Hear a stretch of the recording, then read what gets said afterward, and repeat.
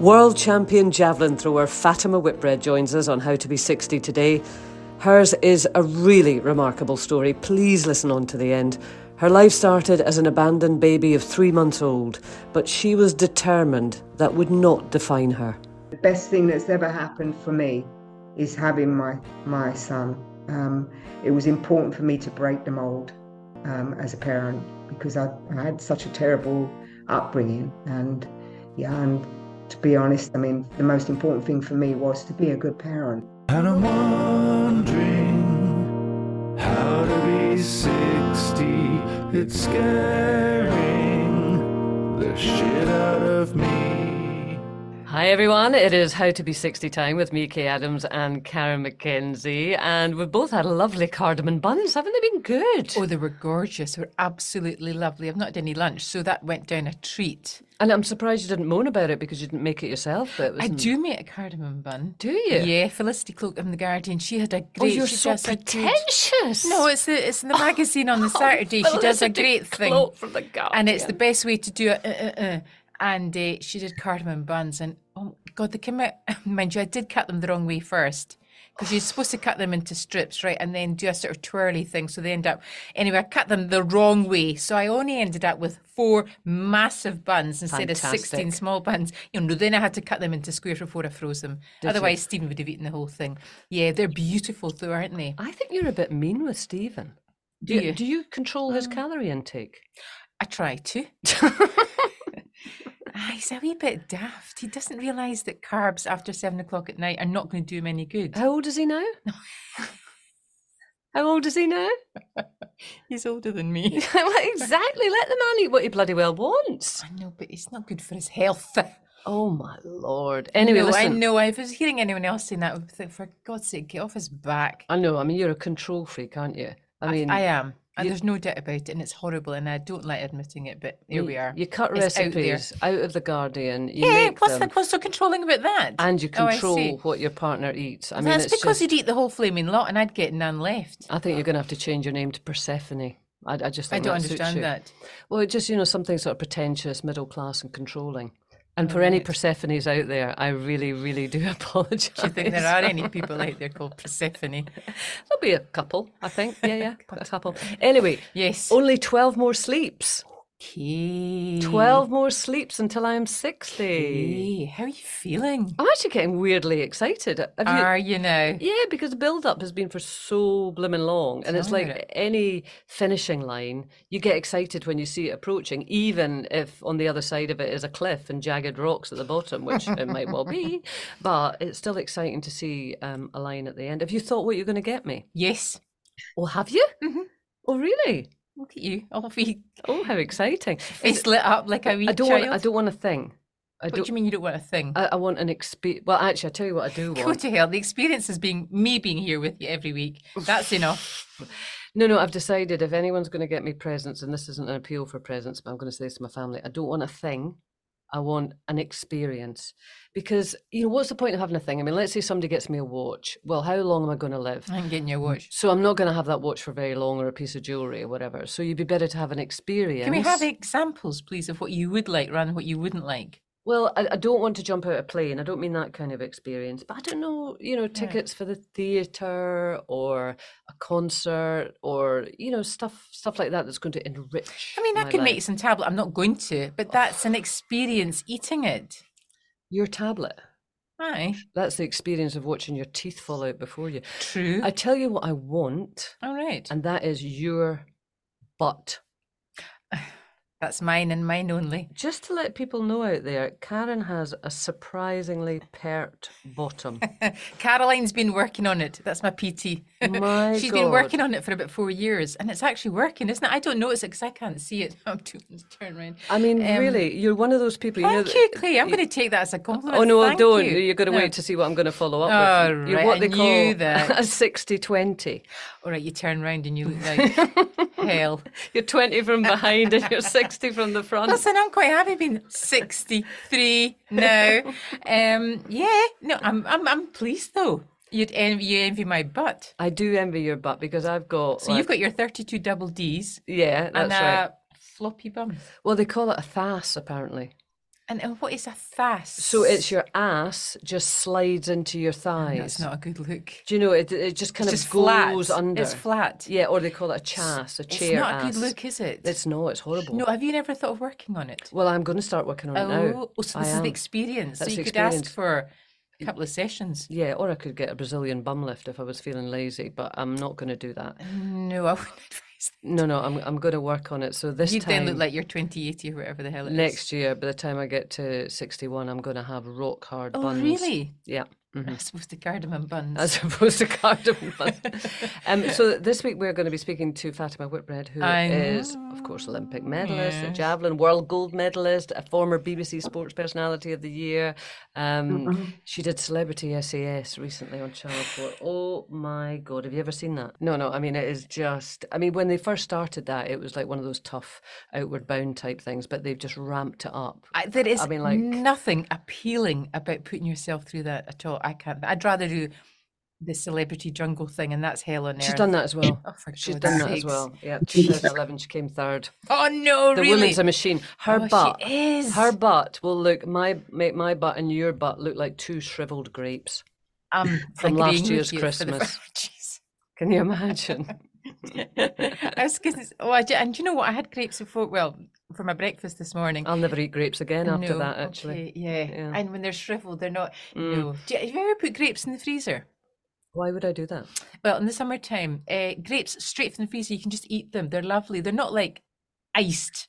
You can still sink your teeth in. They're wonderful. Try them, Kay. Try it as an experience. Like I always I'll maybe say, get you a pint of grapes. You've just got too much time in your hands. That you're just walking around your house looking for things to do, like randomly. Oh, I'll put grapes in the fridge. No. How was your birthday? What did you get for your birthday? Did you get experience or things? Well, Lisa gave me. The pair of us went on a little course for a Christmas wreath making. Did you know? I sent you a photograph. Did you even look at it? God, your son. Did you not even open the Christmas wreath making? Oh my God! I'm insulted either that you Let me have a look. Let me have a look. Let me have a look. Hang on. Let me have a look. No, you clearly didn't look. Well, would you look if you saw a text entitled "Christmas wreath making"? Would you? I didn't entitle it anything. Let me have a look. Let me. Oh my God! Isn't that beautiful? It's very It's tasteful. a few twigs with a bit of oranges stuck in it. I'd like to see you tackle that. And a couple of cinnamon sticks tied buns. to it. Yeah. You could have put baubles and ribbons and berries on it, but I wasn't. I thought I'd stick You weren't with feeling joyous tasteful. that day, were you? No. So that was her birthday present to you. I don't know if it's kind of birthday or Christmas because it's all sort of merged into Is one. that the one you don't get on with very well? Stop it, my lovely Lisa. Let's do some emails before we speak to Fatima. This is from Tina. I love this email. So Tina says, I wanted to share my story. I'm approaching 55 and my best gal pal, we both decided to move to the coast from Hertfordshire, both originally Londoners. I absolutely recommend moving with your best mate. Handed in my notice after 30 years in a very stressful job. So she had debts from a toxic divorce in 2016 and wanted a simpler life to walk on the beach and restart living. We landed in Skegness a year ago, haven't looked back. Moving into the winter, we got to make friends with people who live here, and we both volunteer front of house at the local theatre. You could maybe be starring in a play in Tina's local theatre in the future. Lincolnshire is beautiful, she says. Now I'm 56, retraining to be a reflexologist so I can work for myself part-time. Unexpectedly in March, I met a wonderful man. We got engaged last month. Oh my God, that's brilliant. Isn't it? Neither of us are in a rush to get married, plan to do it in the next couple of years. Both got wonderful families. It's inspiring to hear that other women of our age have made those decisions to change their lives. I'm late to podcast, but have been enjoying them in the car over the last few weeks. Thank you. And your guest from Tina. Oh, that's wonderful, isn't it? I really, really loved that one. It was good. It was good. Well done, Tina. That's a great story. Well done. Did that sound patronising? I was just thinking, are the three of them all living in the one house now? Or do the two friends... It's not a menage a trois. No, we're not suggesting that. No, I'm not suggesting that. I was just For wondering God's whether... sake, why have you got to pour cold water on a really I'm nice not. story? All I was asking was the friend that came with her... Now you're saying that Tina and her friend and this man are up to something dodgy. Might be very pleasant for them all. Move on. What's the next one? I've got one here as well, actually. This is from Wendy. Morning, ladies. Loving the podcast and the chat between you and the guests after listening to this week's episode with Phil Vickery. I had to say, I totally agree with him. Sometimes it can be a lonely place in a relationship. Making the decision to end a relationship is so tough, but in some cases, it is the sensible decision to make. Having made that decision a few years ago, I can honestly say that living alone, I am not lonely. Keep up Great. the That's good work. great, isn't it? Yeah. As long as Anyway, yeah, you've got anyway. your little I've email. got one Go on here with your from little Michelle email. Grimsey, and hi, Kay and Karen. Don't know what I said, but you are so right, Karen. I love when people say that. Kay never answers your questions. You once asked if she'd ever faked it. Faked what? Well, Not being nice to you? do you think it was the orgasm? Well, I've no idea what you're talking about. She never Anyway, gave an answer. listen, I'm into pegging Of now. course I've left she all that behind. has. You faked it. Can I say we all need a giggle? So yes. Do you know that's Any a other conversation for another questions? day? We're going to speak to Fatima now, but that is a conversation for another day. What, 'Cause there- faking it? Yeah, because there is this sort of thing you're almost jibing at people. Did you fake it?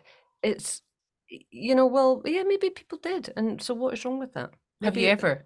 Oh, yeah, probably have. Of I course I have. probably have. You either know. Well, you I mean, have, I you can't haven't. bloody. I have. Who remembers when they faked an orgasm? I For do. God's sake? You don't put that in your diary, do you? No, Faked but you it last remember night. it because you wonder whether they actually suspected. No way. If Do you I'm not? tired, I'll do whatever I need, I tell you, to get to get out of the situation.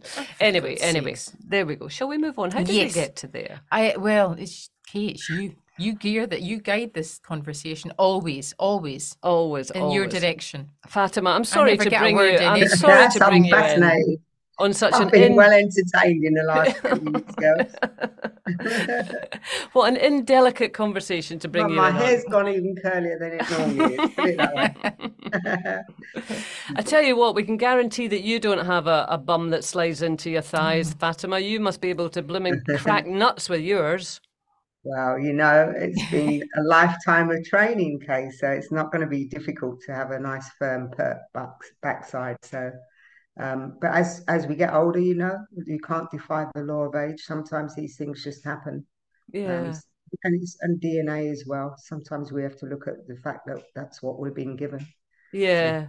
Maybe I Right. was born with a flat arse. No, I was Maybe that's the I was problem. saying you're just giving her a license to do hee-haw about it. No, you've got a year of working to do, Kay, on that. I've got Whatever the you call it. perfect birthday present for you anyway, Kay. If you Ooh. may well help your backside. What? You can have a few training sessions with me. I'll take you for some. Oh, yes. Oh Can you my imagine a God. training session with Fatima Whitbread?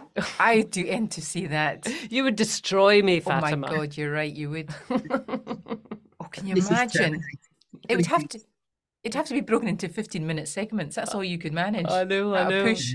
So what is your kind of workout regime these days? But on an average, I would say, I mean, I enjoy marathon walking, but on an average, I like to train every day, 2 or 3 hours. I mean, it's a lifestyle for me. There are two areas here, Kate. One was it was a chosen career in sport. So, I mean, sport really was my savior as a kid anyway. And I find it a lot easier to keep into the program that I do. Not at the same level, not at the same level of intensity, but definitely a couple hours in the gym. And I would also stick an hour or so walking or running. My little dog drags me out all the time, so that's extra in terms of fitness levels. But no, I like it. I mean, it's been my life, and But I mean, so fitness has always been part of your life, and it will always be. But taking on a challenge like Celebrity SAS is a whole different level. Why did you want to go into that? I mean, you were probably the oldest competitor, and I'm not saying that should be relevant. I don't know whether you felt it was relevant by a good 30 years. So SAS, when they asked me who dare wins, they asked me three times. I think that was the third time they asked me. I realised the clock was ticking away. I'd already turned 60. And I thought, well, if I'm going to do it, I must do it now, because I think leaving it any later, the fun will go out of it for me. I mean, I'm someone who's very competitive too. So if I do something, I like to do well at it. I just don't want to participate as make the numbers up. I actually like to give a good account of myself. So yeah, I decided that this was probably the right time for me to do it. And I managed to stay quite far, even though I'd had 3 cracked ribs on the second day that I Yeah, I this was is what I in there. wanted to ask you about. This is what I read about. 3 broken ribs, and you kept it quiet. Yeah, because I mean, it was really hard because I mean, we all jumped out the helicopter as they asked. You have to hold your burden, and they tell you, like, let the burden go. Because if you're going in behind enemy lines, basically, you don't want to be letting that burden go way before you jump out the helicopter. Because if it's at night time, you've got to go around and try and find your bag. Otherwise, you're alerting the enemy that you're in town, as it were. So I thought, right, I'm going to let this bag go. And it did a perfect jump. But unfortunately, I forgot there was a metal handle on top of the Bergen. And what they didn't tell us was just push that bag away a little bit, Mm. so that it doesn't bounce back up and hit you. And that's what happened to Pete Wicks. He knocked himself out. The Yeah. bag bounced back off the water. And for me, it wasn't just the Bergen. The handle sheared up my left breast, which was extremely painful. But we had water bottles on our belts, and the water bottle also bounced off the water and it hit everybody in the ribs. Some of us had a lot more trouble than others. But I didn't realize I'd had damage to my ribs. I thought it was just because I'd got my left breast sheared with the metal handle. So I just carried on. I didn't want to say anything, otherwise they, as you know, they pull you. And I didn't want to be pulled. It was too early into the process, really. So I just carried on. But why? I mean, you don't need to prove yourself, Fatima. No, You I are don't. a world champion athlete. Former BBC sports personality. Why would you, at the age of 61, want to put yourself through that? I guess I'm always somebody that looks on that other side of the fence. Well, why not? Because I mean, even though you're 60, life begins at 60. There are lots of things that we can still achieve. And if we go into it thinking, no, we're 60, we shouldn't be doing it, then we're likely chances are that you won't do it. And the fact is, when you do something, you don't realize just how good you are or how far you can go without actually giving it your best shot. And then I kind of felt that I was still capable of such a lot, having sort of kept fit over the years. I just wanted to put myself to the test and see what this old biddy could do against these youngsters. So I was quite keen to sort of roll my sleeves up and get stuck in. And yeah, I really enjoyed it. And I felt I held my own for quite some time in there. So the age thing was in your head. I mean, you said it there, old biddy. We should give you a row for that because I'm not allowed to make jokes about Mm-hmm. myself with age anymore. I just don't know you Um, very well, but Fatima. yeah, she's give her another 5 minutes and she'll start giving you a roast as well, Fatima. But you used the words old biddy against these youngsters, so that was clearly in your head. Was. I mean, I went in with the view to the fact that I was 60. I am now 60. I thought, well, this is my time. If I'm going to give it a go, it's now or never. And I wanted to see what an older Whitbread could do against what a younger Whitbread would have achieved. And I just wanted to put myself to the test to see if I still had it, if I still was able to achieve a certain level of excellence. And I was quite surprised, that I was able to. Some of the younger ones, when we were hanging off the monkey bars, they were falling off so easily. And yet I'm not able to jump down. It was a big drop anyway, and I didn't want to jump down because of my ribs. But I wasn't ready anyway because I could have hung there for a couple of minutes quite easily. And that was the task. They said everybody's got to hang up there for 2 minutes. If anybody comes down, you're all down and you have to start again. And of course Oh. they did they fell one by one.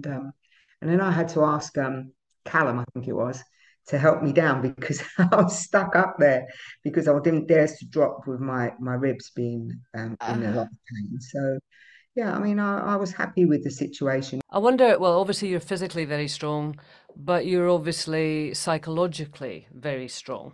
Yeah, Um, and the other element of SAS was, of course, they like to get you in and sort of see, what your background is and what your potential, it's not weak spots, that's the wrong expression, but sensitive bits are. yeah, they Um, strip you back. vulnerable bits, yeah. mm, That's it. They strip you back and look for your vulnerability.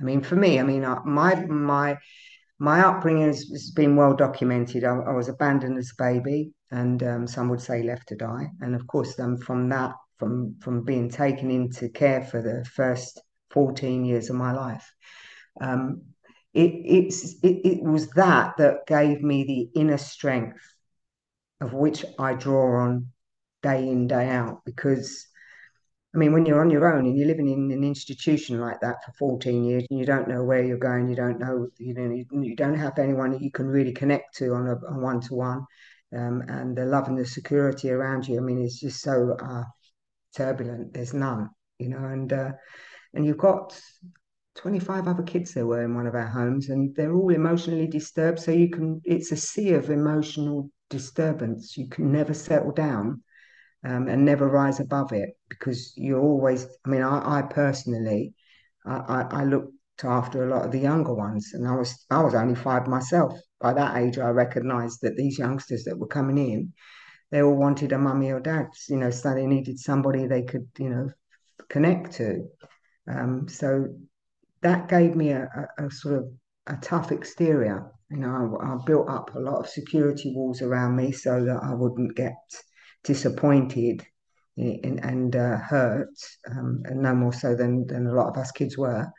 But I had a bright star that shone in my life from the children's homes. Her name was Auntie Ray, Mrs. Pete. And she was one of our 72-hour lady. And she would come in and wake us up in the morning. She was a Cockney lady, and she had a very big heart, very kind, very loving lady. And she'd come in and look after us kids. And I'd love to stay under the sheets in the morning, wait for her to wake me up, because she'd come on, and she'd start your day off on the right foot. Oh. I remember with Auntie Ray, I said to her, I picked some daffodils from around the area that I lived, and I knocked on her door, and I said, and when she opened it, I gave her the daffodils, and I said, will you be my mummy? And she said, oh, Fats. She said, come round. She said, come round to the kitchen and have a cup of tea and a biscuit with me. She said, and we'll have a little chat about this. So I thought, oh, I've been naughty now. I've not only picked the daffodils from around everybody's gardens, I was going to get like telling off. But she sat me down. She said, look, she said, I can't be just mum to you. She said, I've got to come in and I've got to be mum to all the other children too. She said, but here's the thing. She said, when I'm not on duty, she said, those kids need somebody. She said, why don't you be their mum, act as their mum? She said, because in giving, you receive. And that taught me a very big lesson in life, that you shouldn't really look inwardly, look outwardly, and in looking after those other kids and giving them the love and support that they needed, also fulfilled my need as well. So yeah, I think I'm a great believer in that. In sharing is caring. And that's the way I go through my life. I don't want to live my life as a victim, and I think it made me a stronger character.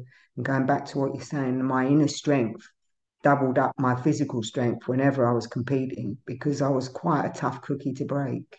When did you get to this place? Because, that sounds so, so mature and so generous for you to take that line. But I'm still thinking of the kid. Mm. Yeah, You well, know, that kid's still in me, isn't it?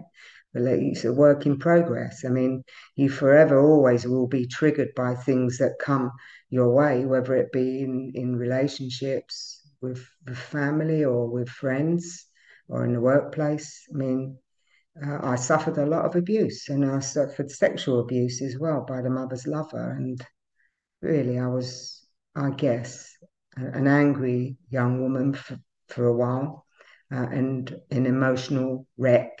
I couldn't study very well at school because I was too emotionally disturbed. And yet I found myself in sports, and that was my savior, because it was a sense of freedom. It helped me to develop my confidence and self-belief that I was worthy of someone and something in life.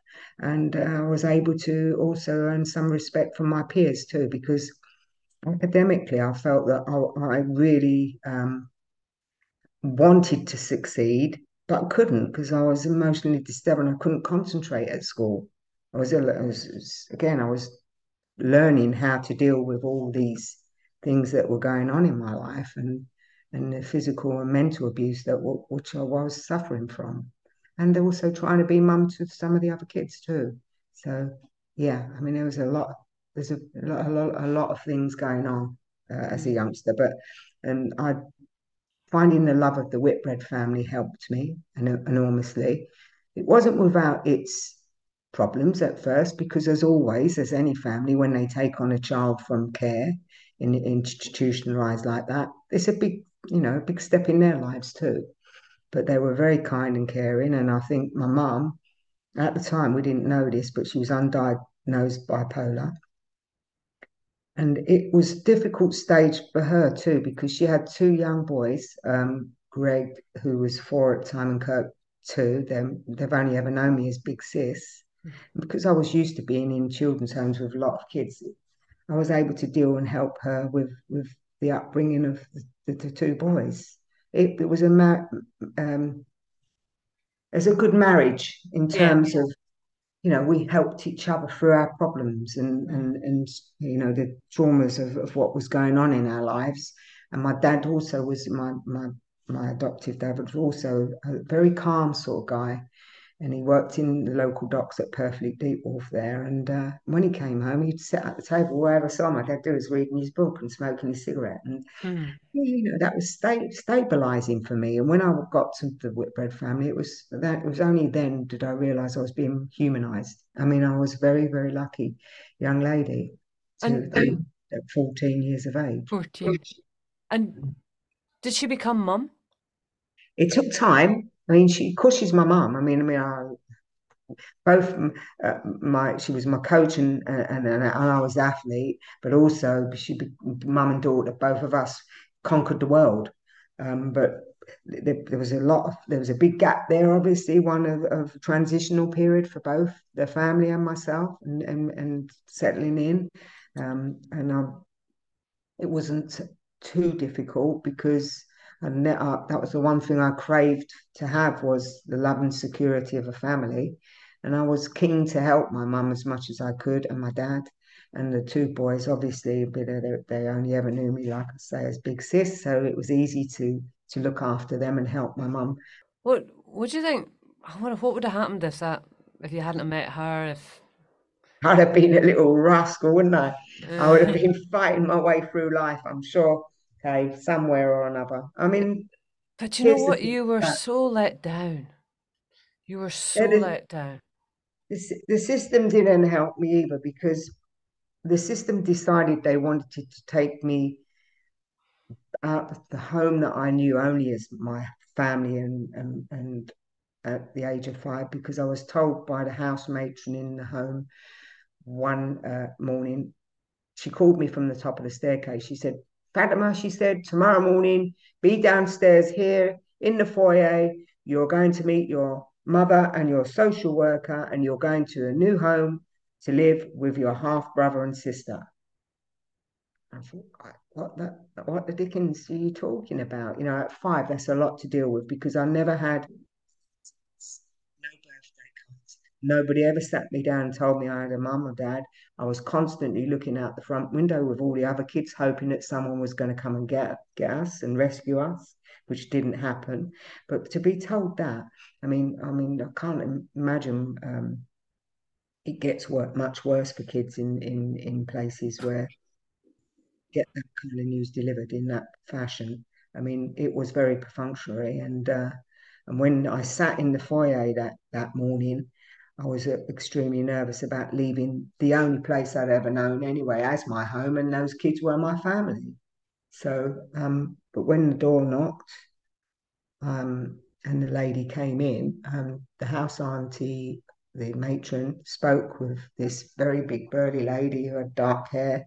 When she was talking to her, I could see there was a gold tooth there, and then a big woof of perfume came in the door.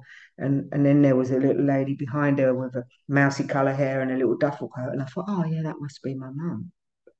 I don't know why. I don't know why I didn't put the two together. I think it was because this person in the front never made any eye contact with me, never said hello to me.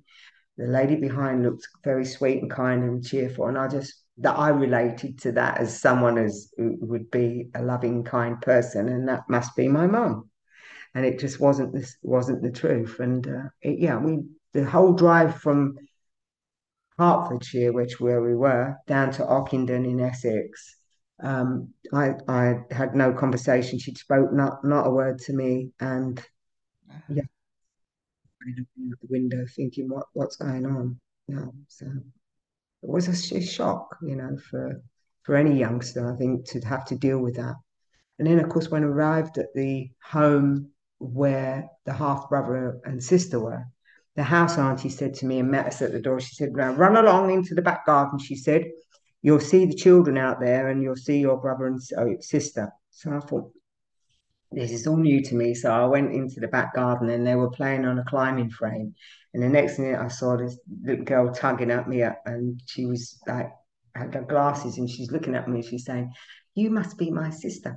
And I sort of looked down at her and I thought, "Oh, that's nice." So she said, "Come with me and we'll go on the climbing frame." Well, of course, we went to the climbing frame.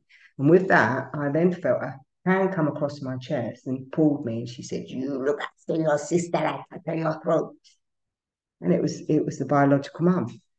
And I thought, hey, this is really, scary, because the two children then, the half brother and the sister, both then started talking to her in the mother tongue, the Turkish language.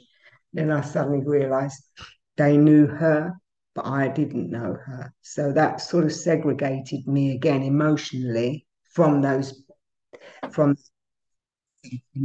biological mum and the children. And within a week, she took them back home again. So I kind of, that was it. I was stuck there in that children's home, and I didn't have any visits again. But it was about, I must have think about 4 or 5 years later, the council decided, or it was, I think, GLC at the time, because there were GLC houses, and it was they deemed it that I should go back to the home where the mother was and try to integrate us as a family. Well, by that time, for me, it was too late. And I didn't want to. Mrs. Pete was my savior and the person I connected to, and she was the one that I wanted to be like her to be my mum. So in my head, I was not going back with the biological mum, but the social workers came down and they said, "No, you've got no choice. This is what they want you to do." So I just said to them, "Well, no, I don't want to go back." I said, I'm not happy about going back." And of course, then when the mother came down, the biological mum brought two guys down with her. Mrs. Pete thought, this isn't very good. I don't like the idea of her going back with these people. And so she tried to ring the authorities, and of which they said, "No, that's, we made the decision. She's got to go back, and try to integrate into the family for a few weeks, and then we're seeing how it goes." And then, of course, the idea was to get the family back together. Of course, it was in that period of time I was sexually abused by the mother's lover, and it's quite a traumatic experience, obviously. And then it took me quite some time to settle back down, when I got back to the children's home, before I could even talk to anybody. And Mrs. Pete said, "You're not yourself." She said, "There's something wrong." She said, "Well, you need to talk to me because you're getting terrible." I didn't want to go to school. I'd hide under the table. They couldn't get me out the kitchen, under the kitchen table. Or if I did go to school, I wasn't talking or doing my sport, what I normally do. And in the end, I did speak to Mrs. Pete and told her what had happened. And they got me a child psychiatrist, of which I went to a few times, and that did kind of help me, because she then spoke to me about what it was that I liked most and doing my sports, the problems that I had with the house aunties and parents in the home. And she told me about punch bag, how to get rid of your energy and hitting something or doing something. Um, yeah, I mean, I guess the authorities, not just me back in the day, but I think they let an awful lot of kids down. Um, I mean, when your own son came along yeah. and you had all of that behind you in your past, and you were looking at this tiny wee baby thinking, right, well, Mm. No, that, okay. For me, it was so important. The best thing that's ever happened for me is having my son. it was important for me to break the mold as a parent because I had such a terrible upbringing. And yeah, and to be honest, I mean, the most important thing for me was to be a good parent. And I often ask my son now, what I hope I've done the best I can for you. And he said, you have, Mum. He said, I've had a great childhood. And if you ask, I mean, even if I ask him today, he would, you know, yeah, I mean, he's an inspiration to me, my boy. But in all my successes that I've had in life, that is my proudest moment. You know, having Ryan, and I would do it all over again. I mean, if I had a chance to go back in life, I would say don't change anything because that's what's made me who I am and how I've achieved what I've achieved. If you can go through life not making yourself a victim, then I'd say you've got a fairly good chance if you've got a strong character and put it to good use of succeeding and coming out at the end of that tunnel, which is what I did, and the love of the Whitbread family as well. I mean, no one has a perfect life, okay? I mean, even in good families, you know, it's just the way you handle it and the way you look at it in terms of through what end of the lens you're looking, you know, and how you perceive it to be. You don't have any bitterness. No, I mean, if I did that, I would only be damaging myself. I mean, I can remember sitting on the wall at my second children's home because my biological dad said he was going to come and get us for the weekend, come and get me. And the house auntie laughed. She said, he won't come and get you. So I thought she knew something I didn't know, but in fact, it turned out he didn't come. So I'd sat there all weekend, all Saturday, and then he said he'd come on Sunday and sat there all Sunday, but it didn't happen. And when the biological mum came one day to take us back, we were halfway down the road and she sort of poked her elbow in my ribs and said, got something out of her bag and stuck it in my hand, and it was like 50p or something like 5 bob. And she said, go on, we don't want you, we don't love you, F off. And the kids also said, yeah, we don't love you, F off. And I thought, I didn't really want to go anyway, but at the same time, I built myself up to go. So yeah, these things, all of these things have a way of developing you and your character. And you can either allow them to bring you down, or you can eventually process it to the point with other experiences in your life and realize, actually, you know, I survived it. You know, I did survive it, you know, and through the help of some very inspirational people around me at the time, like Auntie Pete. And of course, in school, being sport was my savior. And having a few good friends is around me as well. You know, even to this day, you know, I've got a good group of friends that we go out and do things together. You know, and yeah, I'm happy. I'm a happy soul. I like to think I am anyway. I mean, I'm not without my issues like we all have, and I'm in work in progress even to this day. But I deal with it and I try to manage it and circumnavigate Mm. and get through. Just briefly going back to Celebrity SAS, I read an interview with you when you were going in, and you said one of the reasons you went in, and this was a quote from you, I wanted to check in on myself and see where I was in my life. I So said, if I'm going to check in with you now and ask you where are you in your life, what would you say? I say I'm sitting in my kitchen having a wonderful conversation with Kate Adams, and who I've admired over the years, watching you on TV. But how fortunate and privileged I am to have lived the life that I've lived through being fortunate in meeting some very special people along the way that have helped me. Um, it wasn't an ideal start to life, but I think, you know, the end part of it so far has proven to be quite, you know, interesting and, you know, adventurous. I'll always do something that I think will make me check in on myself all the time with regard to challenges or adventures. I've got some good ideas that I want to push out for the next sort of decade. Whether or not they'll come to fruition is another thing, but at least my mind's still working on it. And if the body's willing, I'll definitely be giving it a go. Yeah. Oh, you're remarkable, I know. Fatima. You are remarkable.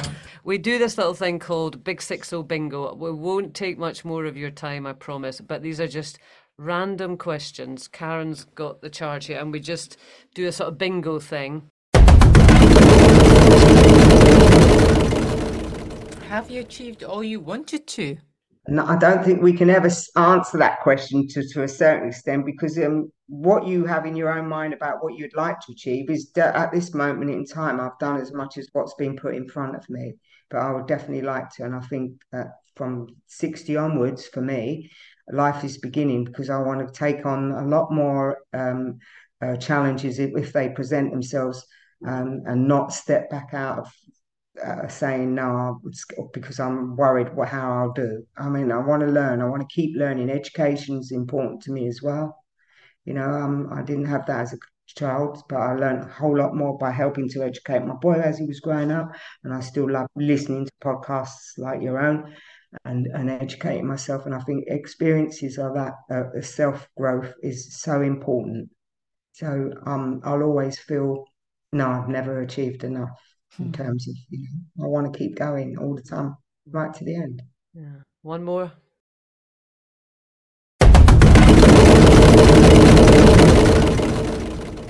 Number 41. 41. Who's had the most impact on your life?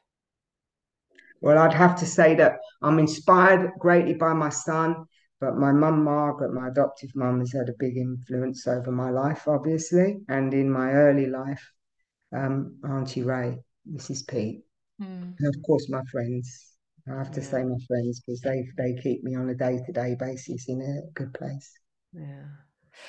Fatima, thank you so much for spending time with us. Honestly, Loved it. we are not usually so quiet, but just listening to you explain with such grace is, quite something. So thank you so much. You're No, I remarkable. thoroughly enjoyed it, Kay, and thank you both girls, because Thank I love sharing time with people, and special people like you, make an impact, Mm.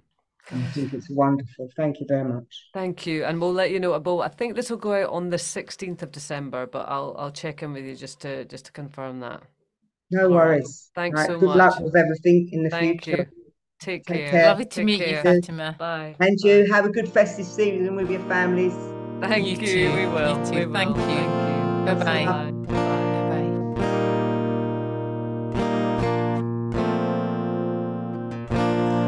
Well, Fatima's autobiography is called Survivor, and I'm sure you'll agree that it sums her up perfectly. Next week, I have got a Christmas surprise for Karen. I am very excited about it, but I hope it doesn't backfire. Keep your emails coming in, podcast@howtobe60.com.